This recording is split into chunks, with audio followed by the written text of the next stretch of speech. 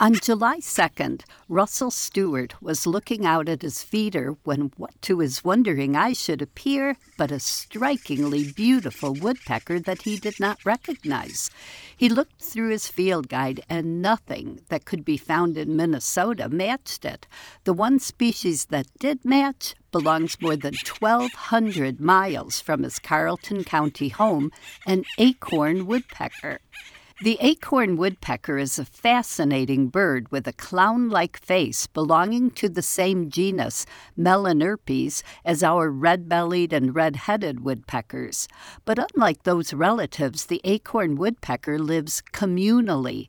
Each bird belongs to a community, searching for and storing food in communal granaries that the entire community shares. This communal life extends to nesting.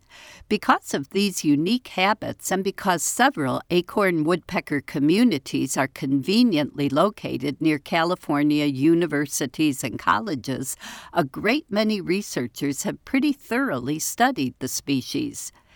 Acorn woodpeckers have two distinct ranges in the United States, in westernmost Oregon and much of California, and in eastern Arizona, western New Mexico, and a bit of southwestern Texas.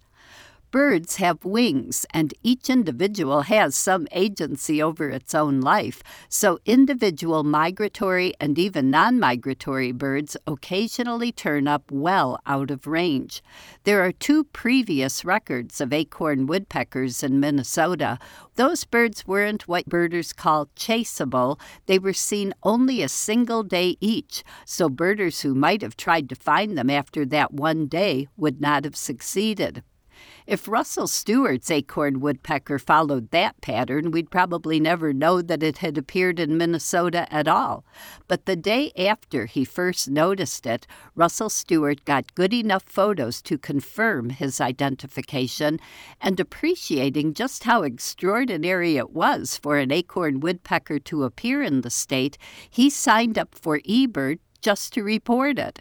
In less than an hour, Kim Eckert turned up at his place to look for it. He warned Russell Stewart that a lot of other birders were likely to turn up, and sure enough, I couldn't get away that day or the next, but by the morning of July 5th, when I finally got there with my friend Paula Lozano, at least 100 birders had descended upon Russell Stewart's house. The vast majority of birders are very respectful toward homeowners hosting a rare bird. Most homeowners are pretty polite to birders in return, but Russell Stewart went far, far beyond mere politeness. When I got there, the bird was in a birch tree in his yard, and a bunch of birders were standing right next to his porch with Russell Stewart himself, making sure everyone saw it. He had done his homework, explaining that although this bird had a large red spot on the crown, she was a female. All acorns have a large white face patch. The red crown on males extends all the way to this white patch. The red crown on females is separated from the white face by a black forehead. While I was there, the bird flew to the feeder for some sunflower seeds. Then she flew to the spruce trees along Russell Stewart's driveway, where I took a lot of photos. She returned to the birch, back to the feeder, and then flew to the woods on the other side of the road. I spent some time getting to know Russell Stewart, and then Paula and I headed back to town. As far as I know, Wednesday was the last time the bird appeared. It's impossible to know which direction she headed off in.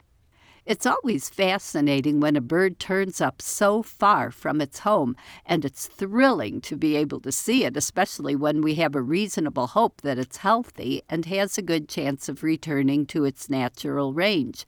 It's hard to know what sent this bird our way. Was it one of the fires that are destroying so many California trees in recent years? The horrible drought in the Southwest? That's another thing we'll never know. She wasn't talking. But we do know for certain that one female acorn woodpecker turned up for 4 wonderful days at Russell Stewart's house in Carleton County. And thanks to his generosity and hospitality, a host of birders, including me, got to enjoy this extraordinary bird too. I'm Laura Erickson, speaking for the birds.